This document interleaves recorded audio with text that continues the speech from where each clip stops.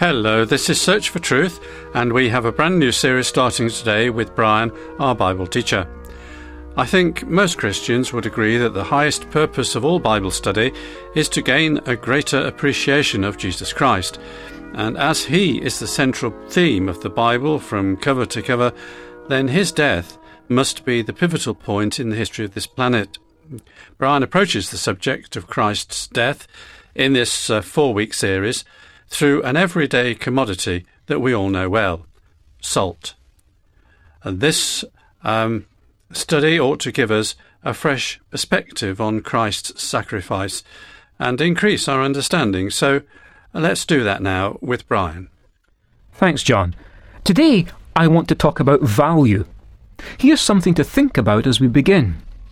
It was reported that no less than 11 millionaires went down with the so-called unsinkable ocean liner, the Titanic. Major A.H. Puchin left behind $300,000 in money, jewellery and securities in a box in his cabin. He said, "The money seemed a mockery at that time. I picked up 3 oranges instead." We'll come back to the theme of real value in a moment, I assure you. But I'd like to tell you that I was recently reading a verse from the writings of the prophet Ezekiel, which grabbed my attention. See if it does the same for you. Here it is from Ezekiel chapter 43, verse 24. "A young bull without blemish, and a ram without blemish from the flock. You shall present them before the Lord, and the priests shall throw salt on them, and they shall offer them up as a burnt offering to the Lord." The obvious question is, why did the priests throw salt over the animals which were about to be sacrificed? It's a question I started to think about, and it led me, I feel, to a greater appreciation of who the Lord Jesus is and what he's done for us. That then is what motivates me to share this study with you. To have a greater view of Christ is surely the best possible result that we can get from a Bible study. Wouldn't you agree? So let's start our Bible study back in Leviticus chapter 2. It's here we find an early Bible mention of salt. And what's more, it's a mention of salt in relation to its use along with the offerings or sacrifices long ago. Leviticus 2 and verse 13 says, "Every grain offering of yours, moreover, you shall season with salt, so that the salt of the covenant of your God shall not be lacking from your grain offering. With all your offerings you shall offer salt." It's usually thought that the last statement there, "with all your offerings you shall offer salt," it's usually thought that that applied to all the animal sacrifices, and not only to the grain or cereal offerings. So what we read before from the prophet Ezekiel was certainly not exceptional. The very opposite, in fact. It was standard practice. God required it throughout the Old Testament in connection with the sacrificial system. Now, without even stating it, I imagine it'll already be an obvious thing for us to accept that all those sacrifices which God specified in the Old Testament were intended to draw people's thoughts to Calvary, to the cross, the place where Jesus Christ, the Son of God, died as the ultimate sacrifice about 2,000 years ago. For example, listen to how the Apostle Paul opens the 5th chapter of his letter to the Ephesians.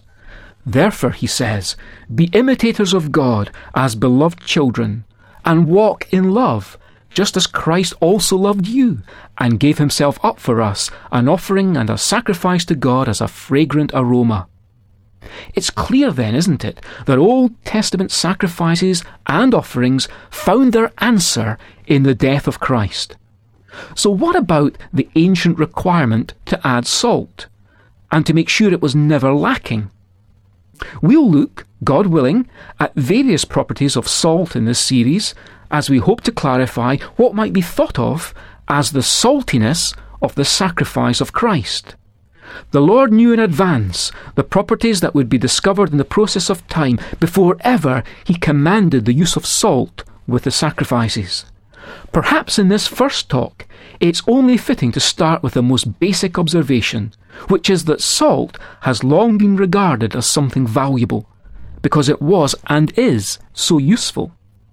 In ancient Greece, slaves were traded for salt. And even today we still find the expression that someone is not worth his salt. Our English word, salary, goes back to the old Roman or Latin word that originally meant an allowance given to a Roman soldier for buying salt. That was his salarium, coming from the word sal, which then meant salt. Roman soldiers were sometimes paid in salt, and their salarium, as we said, is the origin of our word salary. Even the word soldier actually comes from the Latin saldare, which means to give salt. This shows how salt, in former times, was a valued commodity, over which wars were sometimes fought, rather than it just being something that was taken for granted, as it is today in many parts of the world. So when we read in the Bible about salt, perhaps the first idea that should pop into our minds is that of value. And there couldn't be a more fitting association with the death of Christ, for his death was a sacrifice of infinite worth or value. One Bible text which springs to mind, emphasising that very fact, is found in 1 Peter chapter 1, where he says, "You were not redeemed with perishable things like silver or gold from your futile way of life, inherited from your forefathers, but with precious blood, as of a lamb unblemished and spotless, the blood of Christ. For he was foreknown before the foundation of the world, but has appeared in these last times for the sake of you." The precious blood of a spotless lamb, making a sacrifice of boundless, matchless worth. The sense of value comes from the identity of the one who hung on the middle cross 2,000 years ago outside the Jerusalem city wall. The Father gave his only Son. The Son of God himself stooped down so low, becoming first a man and then submitting to the shameful death of the cross. You know, the story is told by the Persians of the great Shah Abbas, who reigned magnificently in Persia, but loved to mingle with the people in disguise. Once, dressed as a poor man, he descended a long flight of stairs, dark and damp, to the tiny cellar where a fireman, seated on ashes, was tending to the furnace. The king sat down beside him and began to talk. At mealtime, the fireman produced some coarse black bread and a jug of water, and they ate and drank together. The Shah went away, but returned again and again, for his heart was filled with sympathy for the lonely man. He spent time with him, and the poor man opened his whole heart and loved his friend, seemingly so kind, so wise, and yet poor like himself. At last, the emperor thought, "I'll tell him who I am, and see what gift he will ask." So he said, "You think me poor, but I am Shah Abbas, your emperor." He expected a request for some great thing, but the man sat silent, gazing at him with love and wonder. Then the king said, "Did you not understand? I can make you rich and noble. I can give you a city and appoint you as a great ruler. Have you nothing to ask for?" The man replied gently, "Yes, my lord, I understood. But what is this that you've done? To leave your palace and glory? To sit with me in this dark place and share my coarse food? And to care whether my heart is glad or sorry? Even you can give nothing more precious than you've already given to me. To others you may give your rich presents, but to me you've given yourself. It only remains for me to ask that you never withdraw from me this gift of your friendship."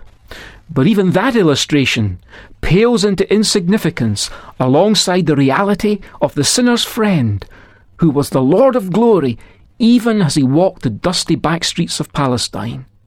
The Apostle Paul captures this thought in Galatians chapter 2 and verse 20 when he said, "I have been crucified with Christ, and it is no longer I who live, but Christ lives in me.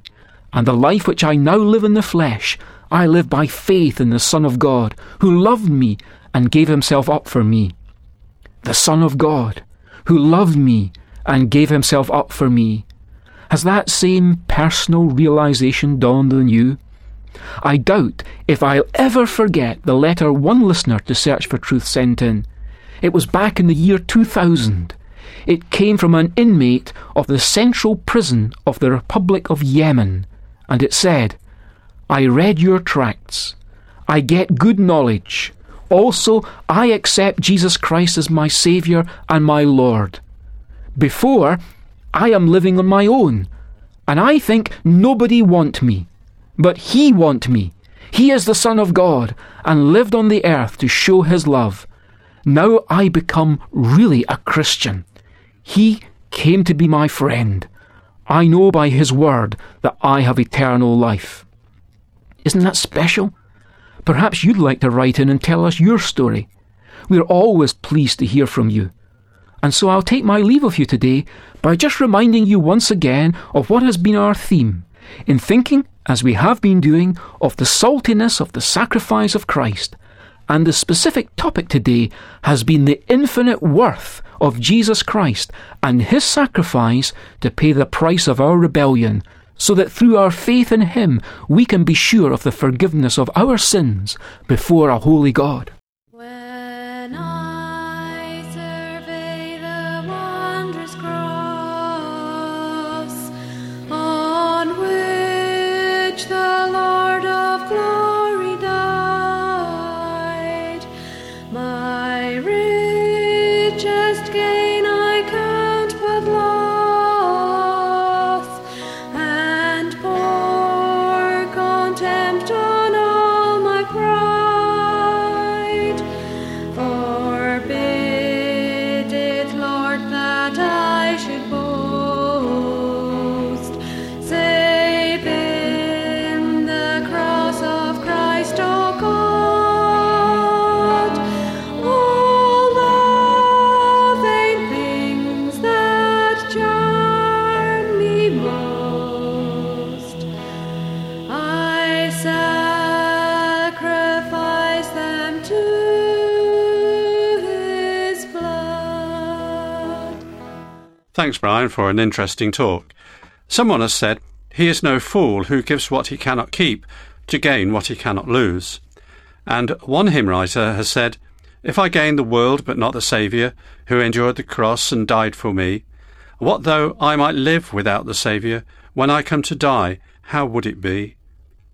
Once again, we have a transcript booklet, a free one for this series. If you'd like one, ask for the title Salt. And if you're using the post, here's our address. Search for Truth, P.O. Box 9334, Leicester, LE41 9FY, England. The email address is sft@churchesofgod.info. And we also have some past programmes and information on our website. It's at www.searchfortruth.org.uk. So thanks for your company once again. I look forward to you joining us next week for the next part in our study of salt. But until then, it's very best wishes from Bible teacher Brian, studio technician David, our musicians Justine and Stephen, and me, John. So goodbye for now, and may God richly bless you. See from